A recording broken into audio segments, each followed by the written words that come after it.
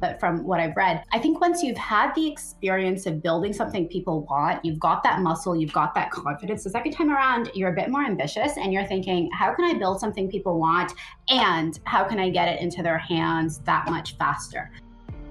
Welcome to Build, the podcast from OpenView. I'm your host, Blake Bartlett, and the show features conversations with software founders, leaders, and investors. Each episode unpacks a new key insight on how to build your company and navigate the fast-changing world of software startups. Today's conversation with May Habib totally opened my eyes to a new founder superpower, product distribution. May is the co-founder and CEO of Writer, the AI writing assistant for teams to help you write more consistently and effectively across a large team. Writer is a super cool product with great PLG distribution, so May is definitely the right person for today's topic. Okay, so back to how May changed my perspective on founder superpowers. She argues that it's common for founders to obsess over product, and there can be this belief that if you build a truly great product, everything else will just figure itself out. I think any founder who's actually built something will tell you this is clearly wrong. Yes, you do need to obsess over product, but then you need to focus just as much on distributing that product so all those potential customers out there can become actual customers who use and love that wonderful product you put so much time and effort into. May walks us through her approach to distribution and also the downstream implication for things like assessing product market fit and identifying the most important metrics to track as a distribution-obsessed founder. All that and more on this episode of Build, so let's dive in with May Habib. So today we're going to be talking about different things that you can focus on and what to prioritize as a founder, and specifically looking at product versus distribution. So Justin Kan had a great tweet back in 2018, which said that first-time founders are obsessed with product, but second-time founders are obsessed with distribution. What does this mean to you? So I guess when he said that, I was definitely a first-time founder then. Now I am a second-time founder. I think distribution is actually a broad term. And I have realized that we've actually broken down what distribution is into three parts. And the first part of distribution is how people find your product. The second part of distribution is how they get to value, like mechanically, what are the steps they need to take to use it. And then the third part of distribution is how do users tell other people about your product? How do you get that adjacent user? And that's all distribution, actually. And I think once you've had, and this is what I think Justin was getting to. I don't know him, but from what I've read, I think once you've had the experience of building something people want, you've got that muscle, you've got that confidence. The second time around, you're a bit more ambitious and you're thinking, how can I build something people want? And how can I get it into their hands that much faster? So Justin is a repeat entrepreneur, so I'm thinking that's what he meant. But from reading about him shutting down Atrium, it doesn't seem like he shut it down because of distribution, and it was more because of unit economics. But my guess is he would have thought about distribution before they even wrote code. So yeah, I that definitely rings true, but I would break it down even further. And yeah, absolutely. I mean, from first principles with Writer, we have been thinking about how we get this into people's hands really fast. So if we start with the first part of that, what does it look like to be obsessed with product, and why is that maybe a first-time founder thing versus a second-time founder thing? Obsession is a great word. There's so much there. I think it's like what you think about before you go to bed, what you think about when you get up. And practically at Writer, it's meant for us product and go-to-market together. And I think being obsessed with product the first time around is, does this thing work? And I think the second time around is, does it work and will I be able to get it into people's hands? And to back up for a sec, because understanding what we do and why I think is important for understanding how we think about distribution, Writer is an AI writing assistant built ground up for the needs of businesses. And what that means is everything from the data we use to train our models. It's the stuff we write at work. The way we taxonomize what writing even is. It's based on the way modern companies are structured, from marketing to sales to product to support. We are security and privacy first, which means unlike other tools, we don't use any customer data to train models. We don't even save it down. So the big insight that drove us is that writing really is that last unsystemized major business process. And our goal at Writer is that when people are looking at a blank page, whether it's to write a help article or a piece of collateral, there's actually a tremendous amount of intelligence behind the cursor in terms of what the company wants you to say, what you and your colleagues have written before, what will impact your users.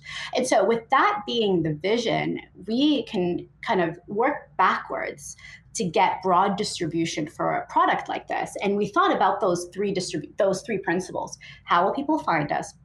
How will they get value? And then how will they tell others? Given that that is what we want to do, right? Professional writing assistant for work. We were really able to get obsessed with product and go-to-market together, working backwards. I think the important thing is like, where is the focus of the obsession? And your capacity grows. And so as a second-time founder, and so I do think like you're just able to get product built and shipped faster and better. But like, what are you thinking about before you go to bed? What are you thinking about when you wake up? Like for us, it is distribution, it is growth. So yeah, I love that quote. Yeah, it reminds me of, I had a conversation actually on the Build podcast with Chris Miller, who's a VP of growth at HubSpot. Yeah. And I love Chris. He was walking me, he's great. He was walking me through his definition of adoption. Because I think a lot of folks, it's really easy to say, let's focus on product adoption. We got to get our product adoption up. But he really unpacks that and says, well, adoption is not a single thing. Adoption is actually two things. It's acquisition plus activation. And both of those together create an adopted product. And so that's, again, kind of parallel to this idea of you have to build the product, but then you have to distribute it, and then folks actually have to use it. So I guess that kind of brings up the idea of jobs to be done a little bit to me. What do you think the role of jobs to be done is in this framework of product versus distribution or product plus distribution? Yeah, I love the jobs to be done framework. Like people aren't buying a drill, they really want a hole, right? And they're buying a drill to get a hole.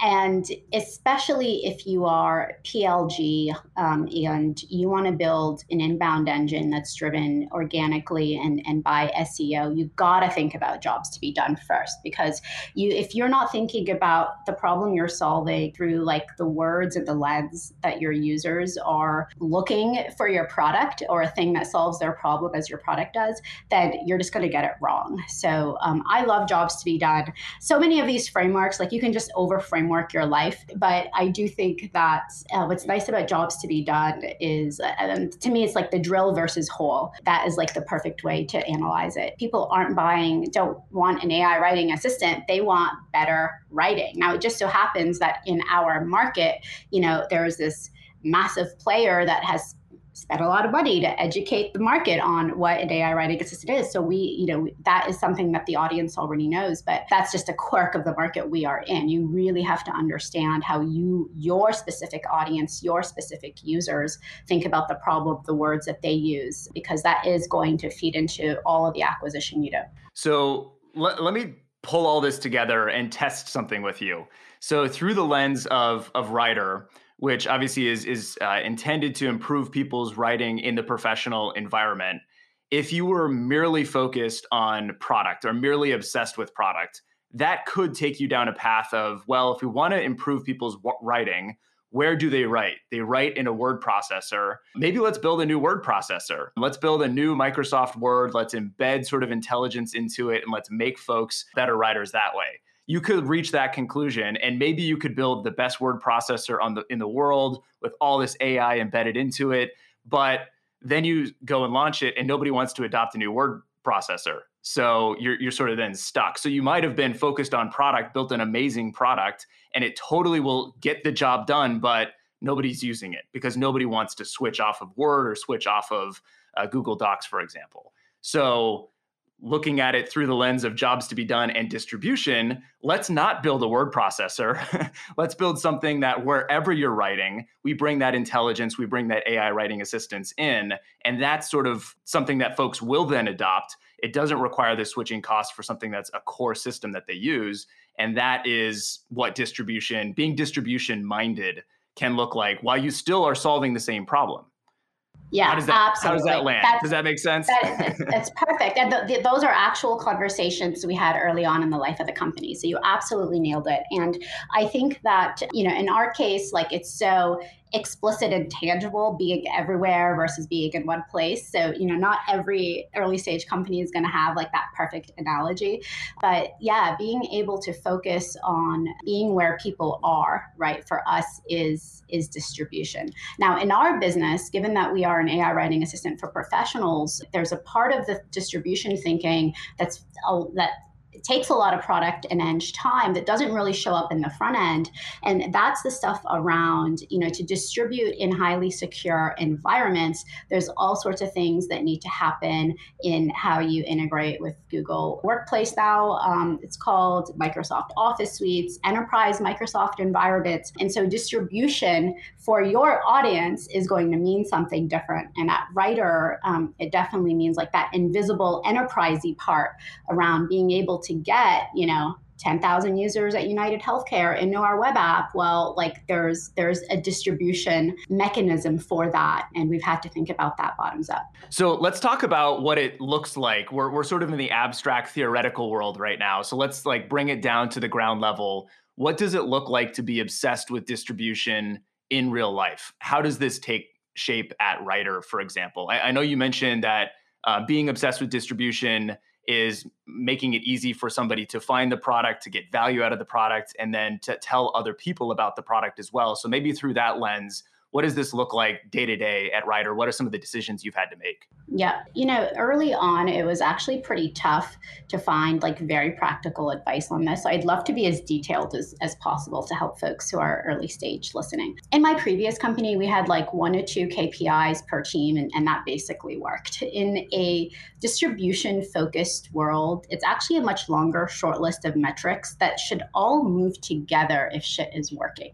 And it's not rocket science, but I do think it's helpful to hear, what we do, and that has been collated from talking to a lot of other successful entrepreneurs on what they did in the early stage. So for us, it is overall traffic, visit to trial, trial to activated, activated to paid, by acquisition channel, and then DAUs and churn that way too. And it's much more holistic and much more integrated than in a non-PLG business. So all of our experiments and work is evaluated against that whole funnel. Like if we had 2,000 Chrome extension installs, but they didn't become active users, or if we improved visit to trial, but it tanked the Chrome extension install rate, right, which is for us key to distribution, then those were failed experiments. And so the whole team is looking at the same set of metrics that should all move together versus like different leaders have got different things they're trying to optimize in a vacuum. And that sounds very binary too. I mean, most people aren't trying to do it in a vacuum, but like when you're distribution focused, when shit's working, it should all work together. Now, if we double traffic and improve the trial conversion rate, like that was a good experiment. Whatever we did, we should be doing more of that. So we've got targets down the whole funnel, and the goal week over week is to move all the numbers together. I think you all did a really great job publishing some of the benchmarks and for PLG. And so like if you're listening and haven't looked up Blake and Kyle's work on that, you definitely should, because it's really excellent. So that's really, I think, what being obsessed with distribution means. Like, are you growing your top of funnel? And then are they doing what they need to be doing in the product? And then are they telling people about it? And that's all moving and improving together. You've got those elements of distribution going. So I like this way of thinking holistically about it. It's not just, did we get one particular metric to go up? And a lot of folks like to use the word vanity metrics, but it's usually used to discount what your competitor is doing. And then it's never really you never shine the light on yourself and say, where are the vanity metrics in my business? Yeah. And they're probably everywhere. But this idea of not having a single or a couple of vanity metrics, but really having all of the metrics, but all of the metrics that tell you, is the job being done? Do folks care about the product? Are they using the product? And so it kind of brings in, what I'm hearing from you is that it brings in the funnel metrics. You talked about traffic and then visit to trial, trial to install. So you're thinking about those things. But then you're also, which are, again, funnel metrics, are folks progressing through the user journey at the beginning phases. But then you're also looking at engagement metrics thereafter, DAUs, for example. Are they continuing to use it? And is it engaging on that front? So that kind of brings in that holistic lens. Is that the way you think about it? Yeah, absolutely. Good summary. Is there still a role then, I guess, for a bringing back vanity metrics, but the good flavor? I do believe there's a lot of value in a North Star metric, sort of a principal metric that sort of, if you only have one, it's kind of the Pareto principle. It guides all of the others.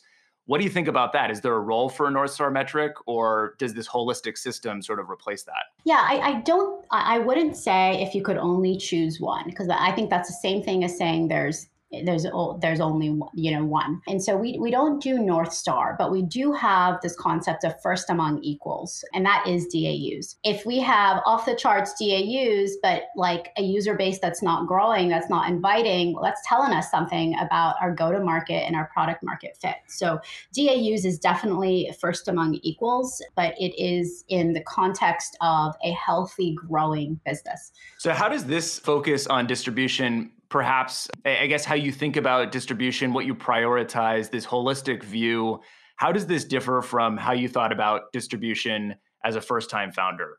Were there things that you emphasized back then that you thought were all important that you might not now? Yeah, we were an outbound based business, and first off, I definitely want to say that I don't think there is any shame in using sales and product experts to help customers see the vision of what your product can do for them. Even Superhuman onboards one-on-one for a $300 ACV, right? So I'm not here talking about using money to scale a team or scale a go-to-market and using people to tell the customers a story of what their world could look like. I'm really talking about the early days, getting to product market fit without spend and without like the quote unquote value selling. I do think that is very important to get to product market fit without that. In a previous life, that wasn't the case. We got there with outbound. And I think I was just much more focused on the like building ARR brick by brick. And I think now I've really internalized it's very hard for humans to understand exponential growth in any field. Actually, like in our bones, we're not built for exponential anything.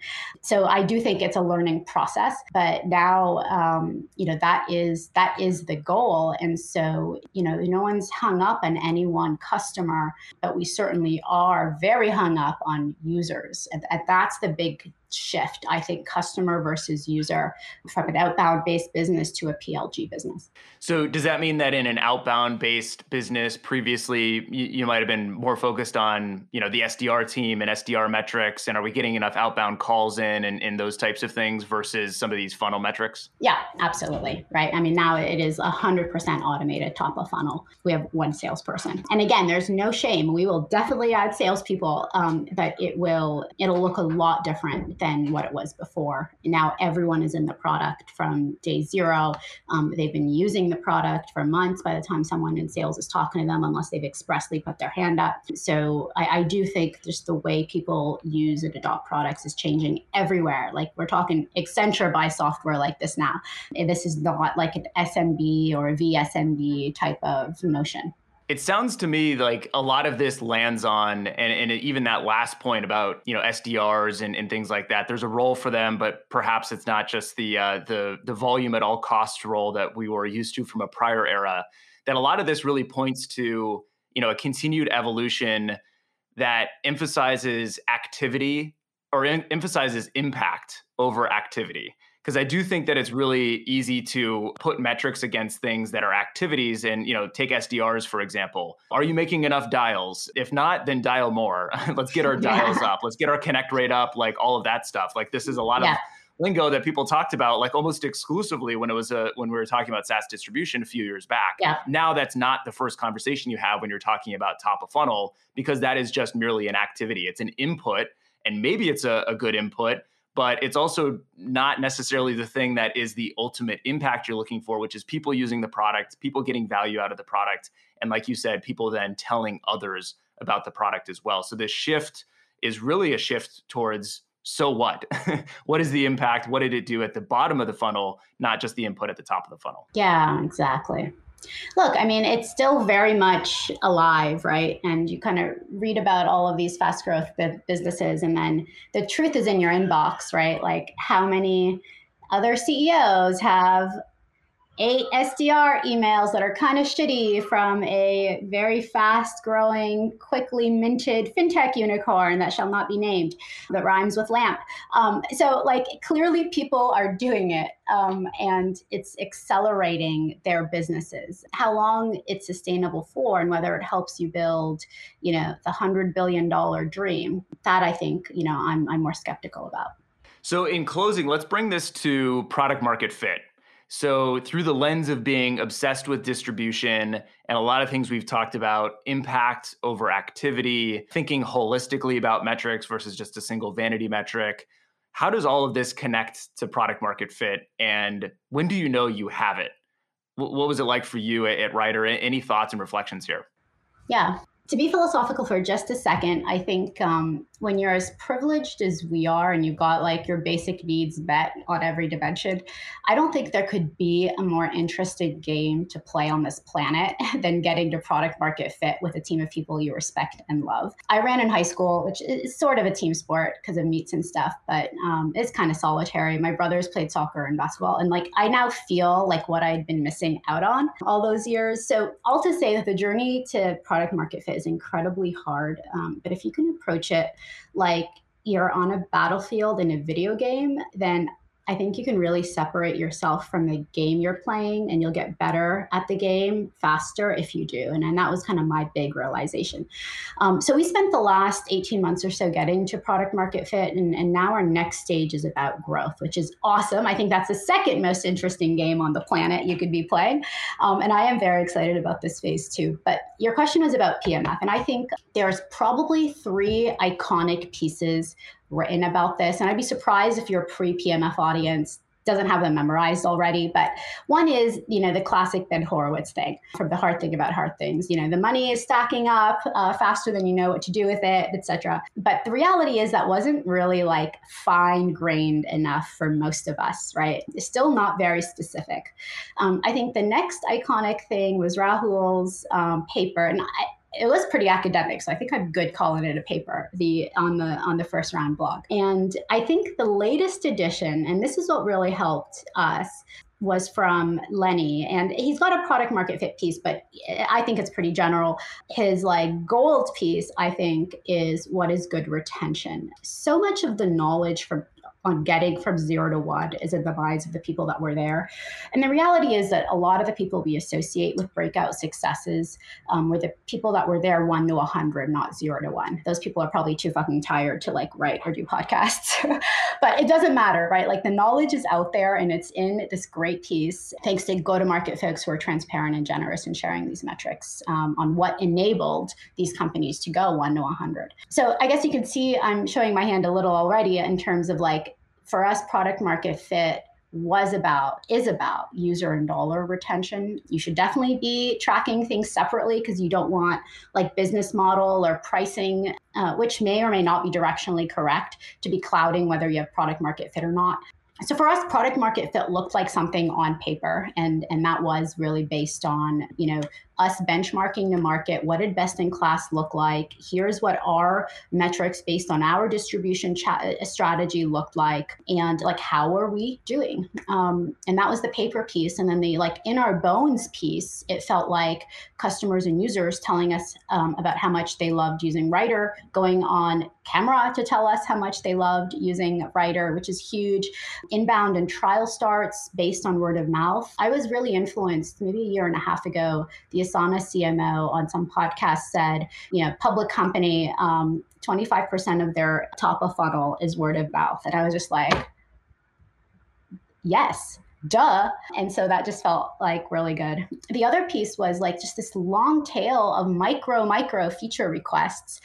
And in SaaS, that's amazing because it means you've become the source of truth for a whole set of processes, and customers really want to help you complete that product journey. So, that all started happening at once, which is awesome. We don't spend any money on marketing, 0. We only have 1 person in sales.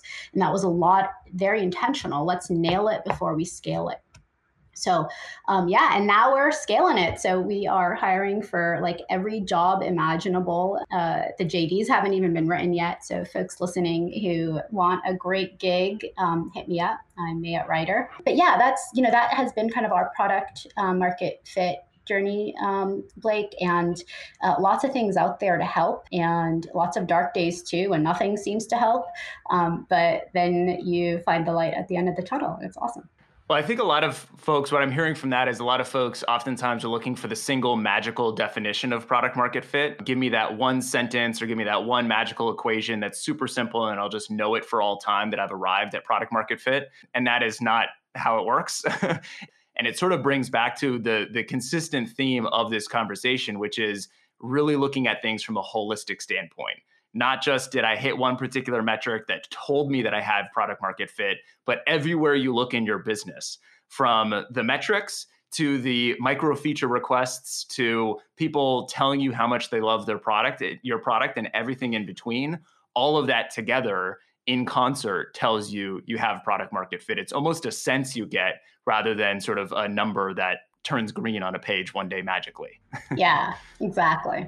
Well, May, this has been fantastic. Thank you so much for joining us here on the Build Podcast to walk us through your journey as a first-time founder, going into a second-time founder, and this idea of being obsessed or focused on product versus distribution and bringing things full circle. So thank you so much. Awesome. Thanks, Blake. Thanks for having me. Thanks for checking out Build. If you enjoyed the conversation today, make sure to subscribe on your favorite podcast platform and leave us a review so that others can find the show as well.